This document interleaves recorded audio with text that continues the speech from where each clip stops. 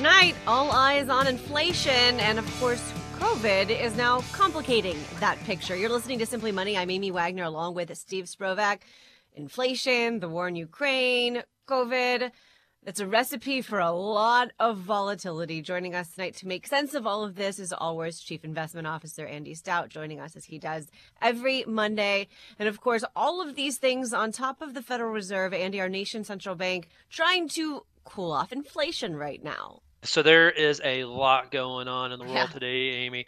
We have inflation 7.9% year over year as of February. We're going to get the March year over year reading number tomorrow morning, and that's expected to come even hotter at 8.4%. And now the Fed is in a situation where there's a lot of uncertainty around the economy, especially with everything going on, supply chain issues in China, commodity price issues with Russia's unjustified war in Ukraine. So it's a big balancing act, and they're really going to try to thread this needle here. The Fed came out with their minutes from their previous meeting last week. And any big surprises? Markets really didn't seem to be shaken by the minutes. Well, the bond market definitely was a little bit surprised by that because it's really started on Tuesday when one of the Fed governors, Lael Brainerd, and by the way, the last name of Brainerd, like the word brain is in your last name, tells you definitely should be on the Fed, right? uh, but anyways, she came out as talking very tough on what the Fed is going to do to fight inflation, which was a little bit of a surprise for a lot of market participants because she's usually the one who takes a slower role or when it comes to being aggressive and fighting inflation. She'd rather take her time on that. But with her change of tone here and talking about the Fed quickly reducing its $9 trillion balance sheet, her words were at a rapid pace that could start as early as the next meeting. And we didn't know what rapid pace meant. We learned when the Fed released their minutes on Wednesday that they're looking at 95 billion per month reduction in the size of the balance sheet, which translates into about 1.14 trillion every 12 months. And that 95 billion, that is a little bit quicker than what economists and Wall Street analysts were thinking the Fed would reduce its balance sheet, which was about 80 billion, and almost double what it was when the Fed tried to reduce their balance sheet in 2017 and 19. I want to take a quick step back here, Steve. So what we did with the balance sheet, what the Fed did with the balance sheet, they bought a lot of bonds, both intermediate and longer maturity bonds, in order to encourage economic growth and keep long-term rates low. Now the Fed is looking to unwind that to quell inflation. Andy, correct me if I'm wrong, but this is kind of uncharted territory, right? I mean, we've got inflation at 40-plus year highs. You've got the Fed stepping in to raise interest rates, but at the same time doing this quantitative tightening, right? They went through quantitative easing, buying the bonds, and now selling them off as the tightening. But have they gone through a period of doing that while they're also trying to attack interest rates? Any concern about that? Well, nothing to this degree, because if you look at what the Fed is doing right now, they did a 1/4 point hike in March, on March 16th. Mm-hmm. Now, what's expected is they're going to start to do half point hikes at the next two, maybe even three meetings. That's what the market is pricing in right now. Yeah. That's a pretty aggressive Fed when we look at it from anything recent from a historical standpoint. Now, the Fed was raising rates a few years ago, but not at the pace that we're looking at going right now, where essentially from here on out, what's priced into the market is that they will raise interest rates, short-term interest rates, by 2.25 percentage points this year. That's pretty aggressive. We're talking about, a total of 8 quarter-point interest rate increases.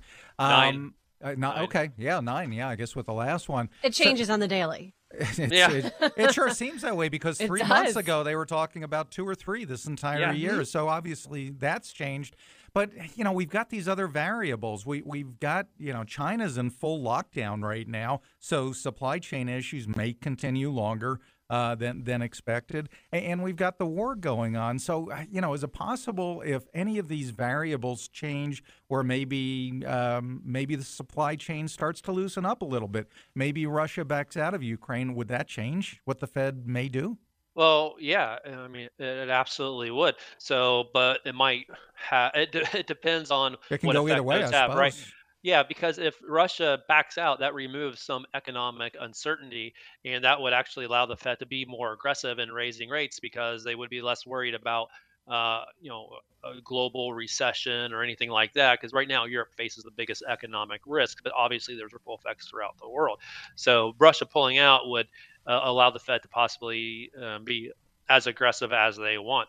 Now, I don't think Russia's pulling out anytime soon. Doesn't seem like that's on the No. horizon, but you never know. On the Chinese side, when looking at the lockdowns and everything there, yeah, if the lockdowns are lifted and supply chains normalize, that should alleviate some inflationary pressures, and that would allow the Fed to be a little bit slower. So from that perspective, that would be good for the overall economy and be good for the Fed to slow down because we don't really want the Fed to be aggressive. Because when the Fed is aggressive, that's when you're more likely to see a policy mistake. Now, you could argue they already made a policy mistake by not hiking rates sooner than what they did. And I think the Fed would Yeah. probably, if you ask them behind closed doors, they would probably admit that at this point in time, given where we're at with the data. But if they get really aggressive, that's when there's more risk out there. You're listening to Simply Money tonight here on 55 KRC, the Fed, inflation, COVID, a lot to talk about. And of course, Andy Stout is joining us as he does every Monday, our Chief Investment Officer. Earnings season, right, Andy? Right around the corner.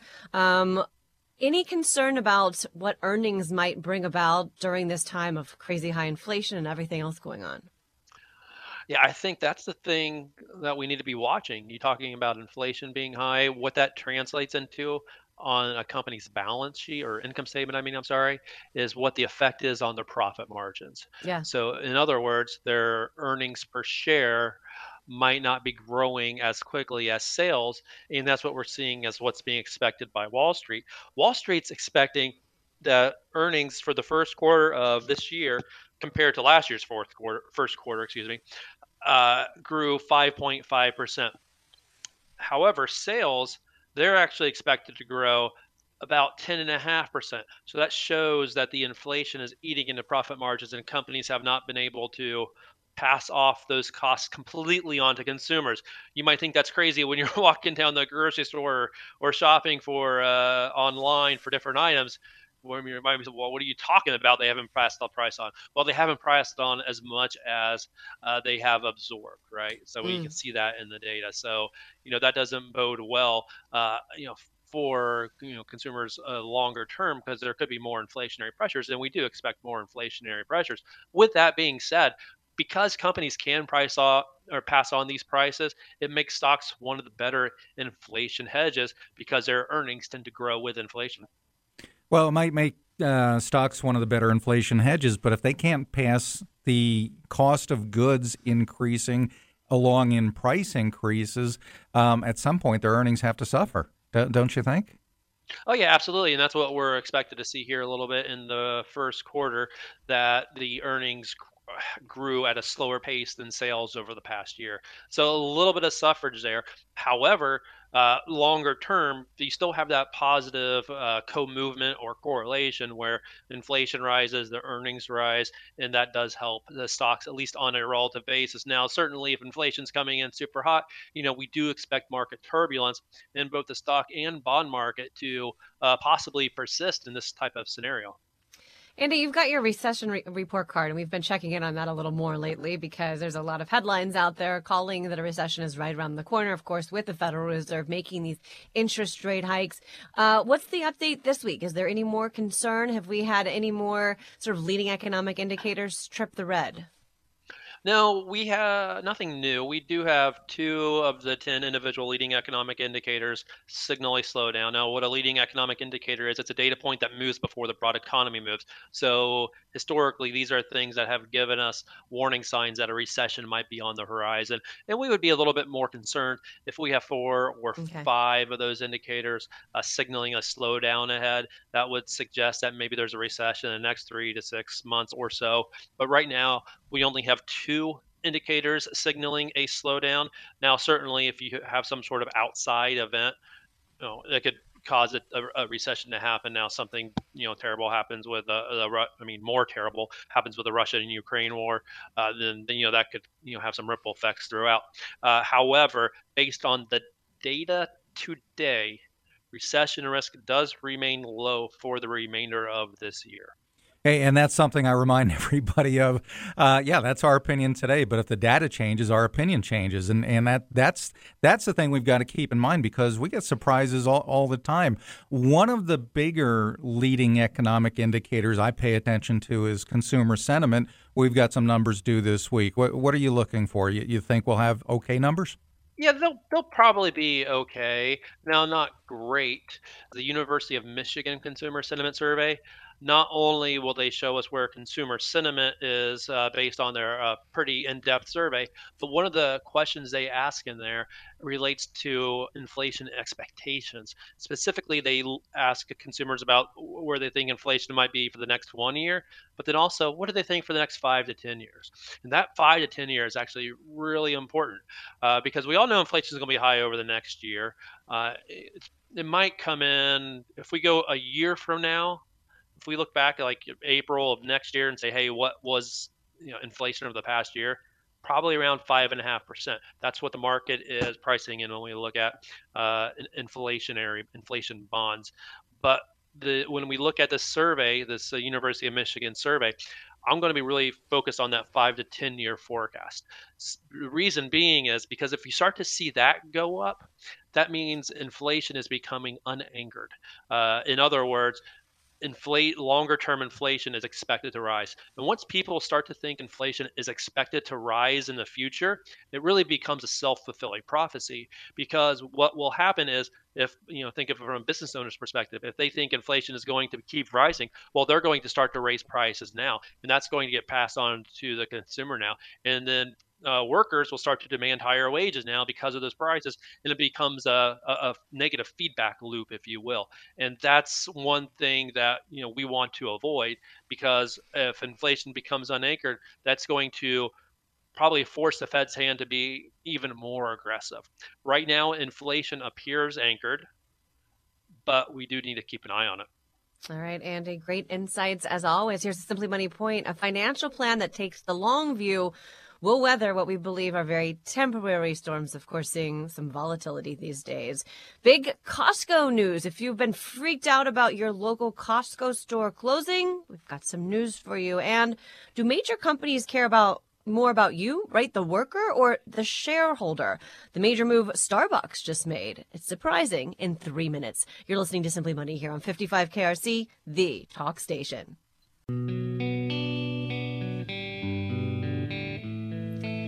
You're listening to Simply Money. I'm Amy Wagner along with Steve Sprovach. If you can't listen to Simply Money every night, subscribe to our weekly podcast. The best of Simply Money you'll find on the iHeart app or wherever you find your podcasts.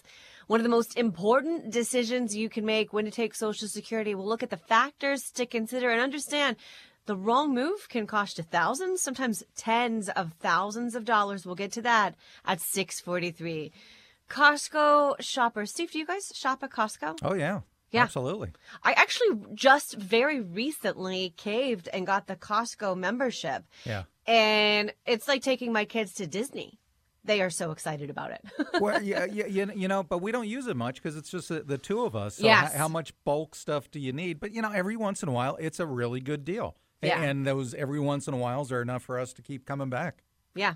So for those of you who love your Costco, your local Costco, there was news that the Springdale store was closing down when a new one opened in Liberty Township. Now, the mayor of Springdale is saying, hey, guys, it's going to close down temporarily, right, for some renovations and then reopen. And that Liberty Township store will still open as well. So I think we just added a Costco to the tri-state. Yay. Yeah. But what happened is once Costco saw what the new development, the redevelopment's going to look like at Tri-County Mall, yes. they said, well, wait a second. There's going to be how many people moving into this? It's a $1 billion redevelopment of Tri-County Mall. It's huge. Yes. This massive 10-year plan. Which is really weird. I drove by it yesterday, and it's so weird to see it, basically empty except for a couple of restaurants. Yeah. That used to be the big place. I mean, I remember even before Kenwood Mall in the mid '80s, and that was like Disneyland.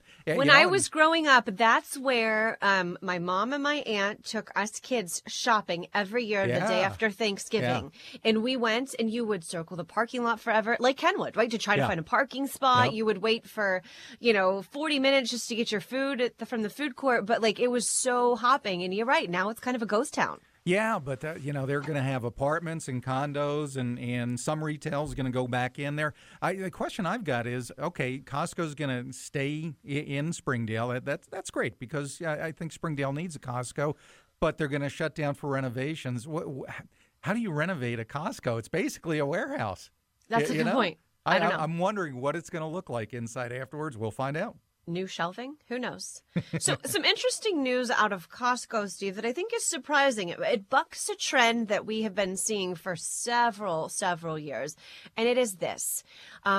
When a company has money, right, and looks what it's going to do with that, most of the time, as it looks at its list of priorities, it chooses shareholders. Stock buybacks, right, become the number one thing. We've seen companies over and over again choosing that because the goal is to keep shareholders as happy as possible. Right, the problem is the workers come after the shareholders. And I think for a lot of people who put long hours and blood, sweat, and tears into that company, it can be frustrating. Well, and Starbucks just did a complete 180. I mean, literally just a month ago, Starbucks announced they're going to do this huge stock buyback program, literally $20 billion. They were going to take $20 billion out of their cash flow and buy stock back. Well, Howard Schultz, he's the guy that started, well, I don't know if he started it, but he bought the company in '87.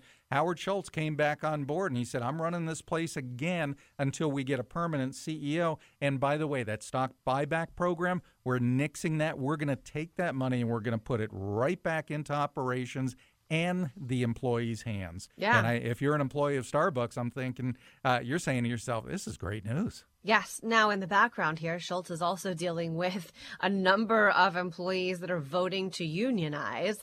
And so it's come on. You think that's got something to do with this? He's fighting that battle. Maybe he's just a good guy. Yeah, right. There's always a backstory here, right? Yeah. And I think that, it's important to talk through this one because, hey, he's saying, like, guys, we don't need to unionize. You come to me. I'll give you what you want. Look at me. I'm taking the money away from shareholders, investing it into and he doesn't call them employees, they're partners. They're partners. Yes, they're partners. That's the word that Starbucks uses for their employees. They're partners. But trying to prioritize that there. It does make me wonder, Steve, whether during this time, during this great resignation period, more companies might follow suit. Well, I think it shook them up a little bit because Starbucks has not exactly been pro-union. They've been accused of firing people that tried to organize a union, and they saw Amazon in New York City unionize. That I've got to think absolutely shocked them. They've got to be saying to themselves, if Amazon can start unions up in certain of their locations, that can happen to us. And sure enough, 2 weeks ago in the Seattle location, basically where Starbucks started, employees just announced the vote. They approved a vote to unionize at their Seattle location. So what I'm hearing out of this is, the guy who bought into the company decades ago, he's saying, you know what, we better pay these people better. We better give them what they would want to get if they unionize to take away their incentive to unionize. We'll see how this plays out, but it's a pretty big deal.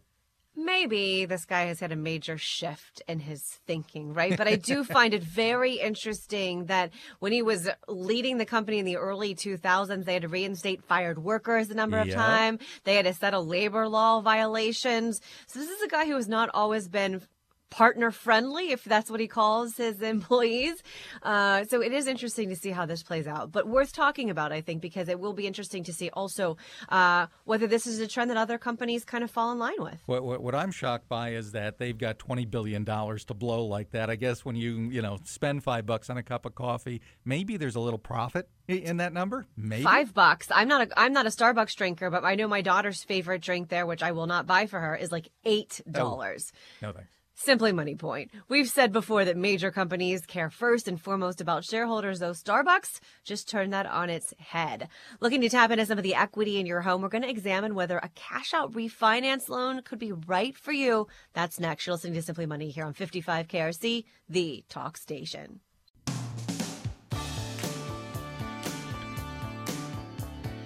You're listening to Simply Money. I'm Amy Wagner along with Steve Sprovak. You know, over the past couple of years, Americans have kind of developed this interesting pastime of checking Zillow because why? It's so much fun to see how much the value of your home has gone up. In some cases, it's unbelievable. But as you look at that, right, how much more equity you might have now than you ever have had before. If you're a person that maybe all of a sudden needs cash, what are your options? Joining us tonight is our credit expert, Britt Scaris from Emory Federal Credit Union. Britt, we're talking about cash out refinances and some other options, but I think there are a lot of people out there that have looked at how much their home is worth and thought, how can I tap into that? Exactly. I mean, you have seen year over year probably 18% or more, depending on where you're at. It's crazy. Increase in your home value. Yes, home values have just gone up like crazy. You know, we have very little inventory out there, not enough houses for sale, and a lot of people wanting to buy them, people having to offer above asking price in order to win contracts. All of that is driving up the value of homes, and it's creating a lot of home equity for those that already own homes. And one of the things that we're finding is that and if we can't find a house to be able to move to sell our house to move to, a lot of people are deciding, well, maybe I'll just stay put and I'll use some of my current home equity to make the house that I currently live in the way I want it. So that's one of the possible things that you can do with the home equity that's been created in the last couple of years. You can build on that new deck or that new, patio, or you could finish that basement and make your house a little more the way you want it. But the other big thing that you could use that home equity for is we're seeing the Fed raise short-term Fed funds rates. They say they're going to raise that possibly 6 more times this year. 9 times, yeah. Yeah. It depends on the day and the time, Britt. Yeah, I've heard 6, I've heard 8. We don't really know exactly how many times they're going to raise those rates, but those rates directly affect the rates that you will pay on things like credit cards and, variable loans that are based on prime, because prime kind of goes up kind of in lockstep with with what the Fed funds rates does. So let's say you have credit card debt. If you find yourself with a lot of consumer debt and a whole lot of home equity, I'll tell you, it would be a much better situation for you long term to be able to manage that debt using some of that home equity, either through doing a cash out refinance on a first mortgage, even though rates have gone up a little bit. If you still had, a 4 or 5% interest rate from years ago, and now you have all this home equity, well, consolidating all those 15 and 18% credit cards into a new loan that, you could still get in the 4s, that could make a lot of sense. And you could even put it on a shorter term loan, like a 15 or a 20-year loan, which could still cut some time off of your actual overall mortgage. If you're currently sitting on a really good first mortgage, well, you could still use that. You don't have to pay off your current first mortgage. You could also use that home equity to do an equity loan, which still has much better rates than revolving credit card debt. So the key here, Britt, you're saying, is to tap into that equity to pay down the credit card debt, knowing that if you're sitting on credit card debt right now, and I think the average APR is like 16, 17, 18%, we're only going north of that this year as the Fed hikes. Going up. Yes. So if you were to hold off on paying that out through the end of this year, you're going to find yourself in much worse shape. But if you also, though, find yourself right now with higher equity in your house, the key here is tapping into that, paying down the debt, and then not getting into more debt. Because I know there's a lot of times when you can look at all of these options, and sometimes, though, just from a Simply Money perspective, we would say, well, it doesn't always make sense to tap into this equity, but definitely if you're paying down high interest debt. Exactly. And the real key that you said there, I'm in no way saying that you should, pay this debt off and then go run it back up. It's very important that you understand if you consolidate high interest rate credit card debt into a home equity loan or into a new first mortgage, that, there's a lot of benefits to that. You're going to pay a lot less in interest. You have the potential deductibility of that where it's not now. But there is a downside risk to this that you consolidate all that debt and free up all those credit card balances, so now you have all those limits that are now available again. And, if you go and run those back up, that would completely be defeating, the purpose of doing that. So I caution against that. But if you want to manage debt in the most intelligent manner, to where you pay the least back and have the best possible interest rates, using your home equity is going to give you the best possible interest rates.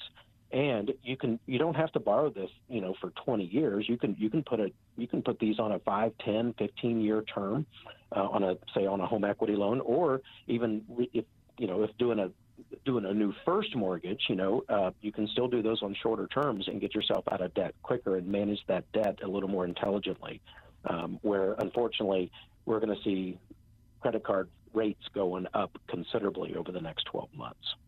Britt, I think this makes a lot of sense as long as someone is serious about it, right? I mean, either there's people who say, like, I'm going to go on a diet, it's tomorrow. Yeah. If you are taking these steps, right, this has to be like last-ditch effort.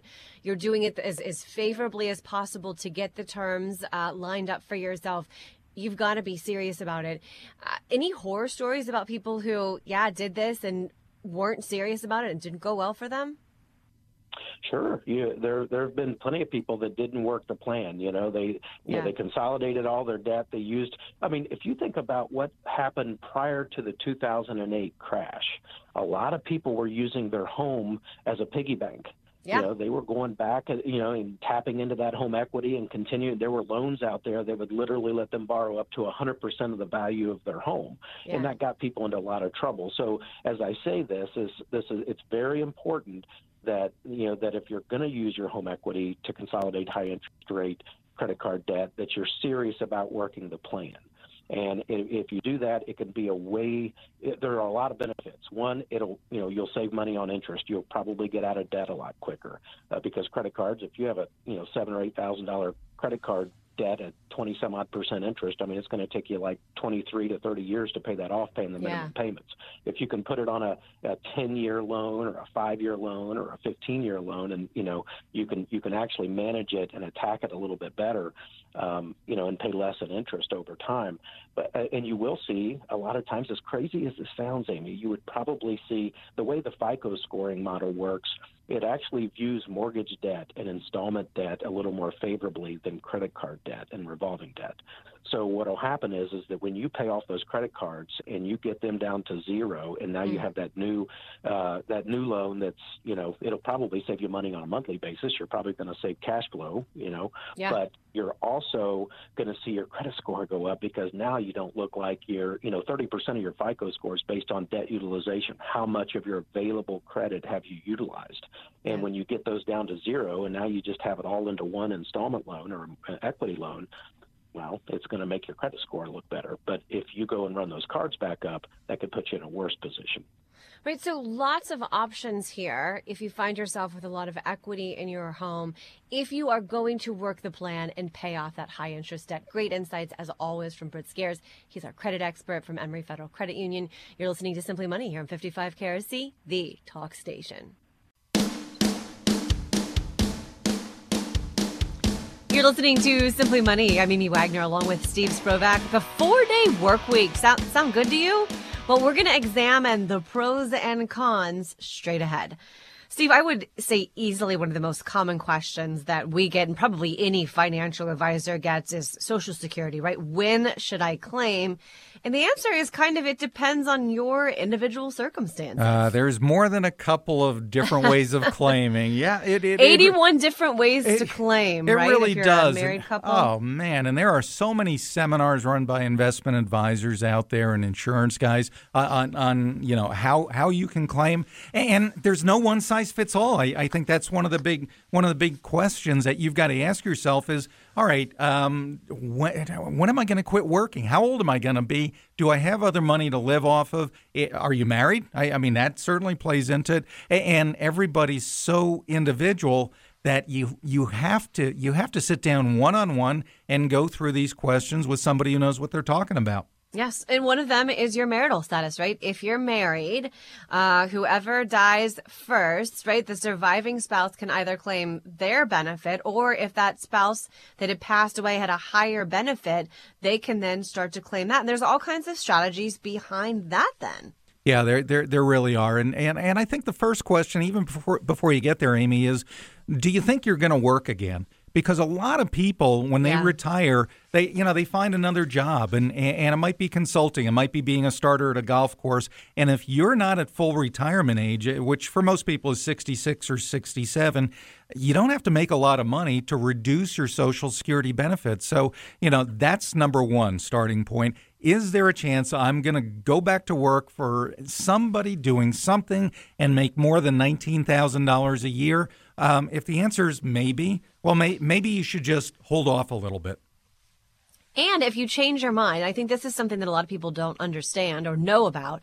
Say you go ahead and claim at 62, right? You said, I'm going to get my money as soon as I can. Right. And then you decide to go back to work, or something changes and you think like that wasn't the best idea for me. I'm going to hold off until full retirement age. If you are within that first year claiming window, and here's the big caveat, you have to have enough money set aside to pay back 100% of what Social Security has paid out to you. But you can kind of get a mulligan here. You can kind of say, hey, thanks, but no thanks. Let's restart this again later.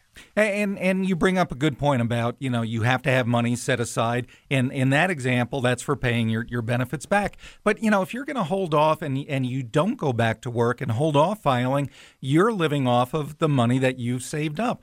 Have you saved up enough money? I mean, that's one of the concerns. And secondly, do you enjoy spending your own money instead of the money you set aside in Social Security? Yeah.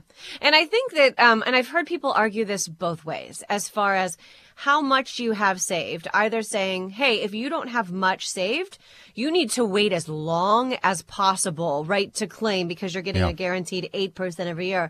Or I've heard people say, well, if you don't have enough claimed or you don't have enough saved, just start claiming as early as you can to get that benefit. So it kind of really depends on your very individual circumstances and what ultimately you decide you're the most comfortable with. Because I've also heard people say, hey, if you've saved a ton of money and don't need it, maybe you claim as early as possible. Right.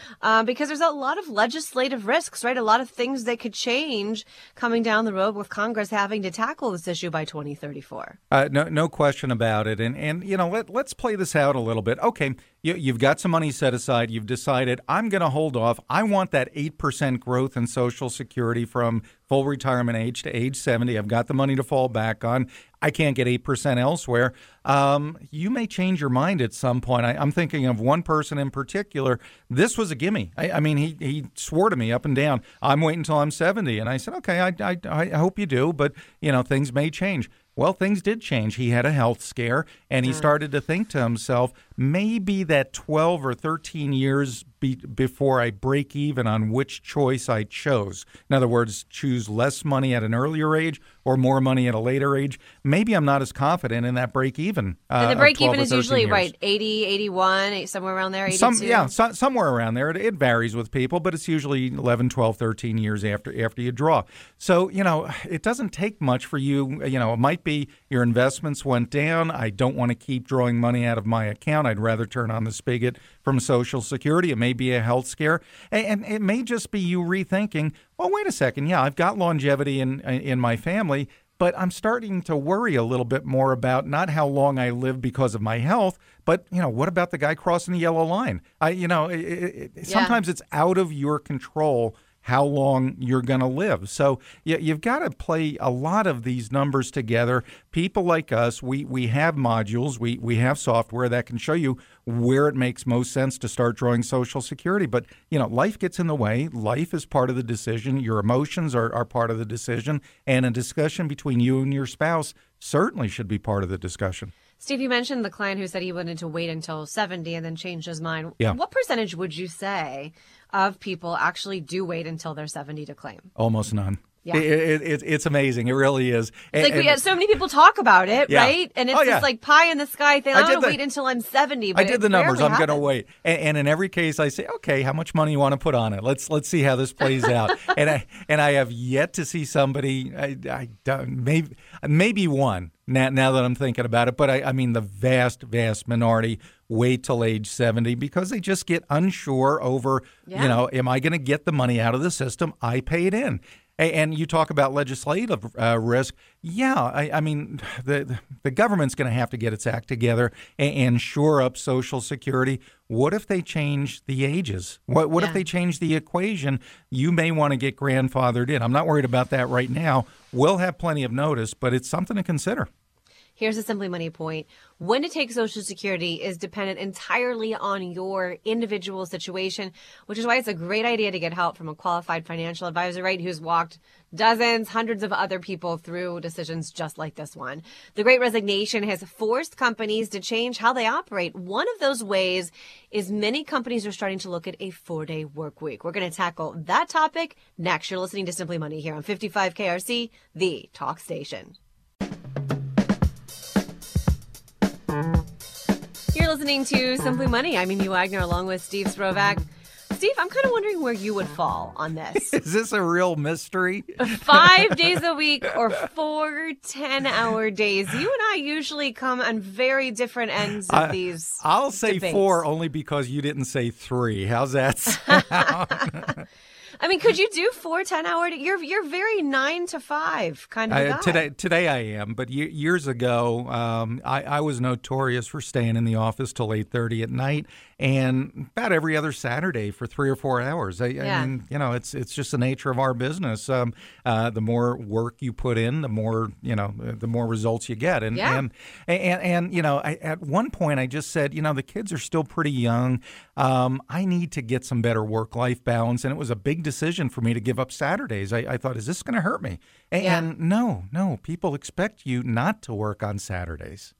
But if you had the option, right, if you were going to work a 40-hour work week, would you choose, right, the 5 8-hour days or 4 10-hour days? Yeah, I'd go 4 days. Having a 3-day weekend is just awesome. How about you? I 100% agree. 100%. Yeah. And I think as a lot of employers out there are looking for attractive ways, right, to just get new people in during this Great Resignation, there's a lot of people who are looking at it. And there's pros and cons. Improved work-life balance, right? 3 full days off to do things rather than slamming everything into 2 days. That's huge. When my kids were little, I worked part-time. And so I worked 3 days a week. And I during the time, I used to always say, how can people work more days than they're off? How do they get everything done, right? I've gotten used to it. Now I'm working 5 days a week again. But boosted productivity, I think this is interesting. A Microsoft subsidiary in Japan did a little experiment a few years ago, and they moved to the 4-day work week. And they say, right, they tracked the things, they did the analytics, 40% boost in productivity by working 4 days instead of 5. Yeah, 40. That blew me away. But it wasn't just hours. They also, and I think this is the key. Yes. They also said, we're going to cut down our meetings from 60 minutes to 30 minutes. And by the way, if you're going to hold a meeting and there's no agenda, that meeting's canceled because it can't be that important. Can you just imagine what life would be like if you had fewer and shorter meetings? Oh, sign me up for that. Yeah. And I think that's right. What has to happen as part of this in order to increase that productivity? A con, though, is that not everyone can do it, right? Not every industry is built to be able to withstand 4-day work weeks. Many industries, you have to be there 24/7. And that can be frustrating, right? When you're working 24/7 or your office is open on the weekends and nights and things like that, and everyone around you is working 4/10s. Well, that's not fun. But what every organization and every company can do is they can take a fresh look. Just because you always did it that way doesn't mean you have to continue doing it that way. Just eliminate the inefficiencies. If you just sit down and just take a fresh look and say, why are we doing this? I'll guarantee you get improved efficiency out of your organization.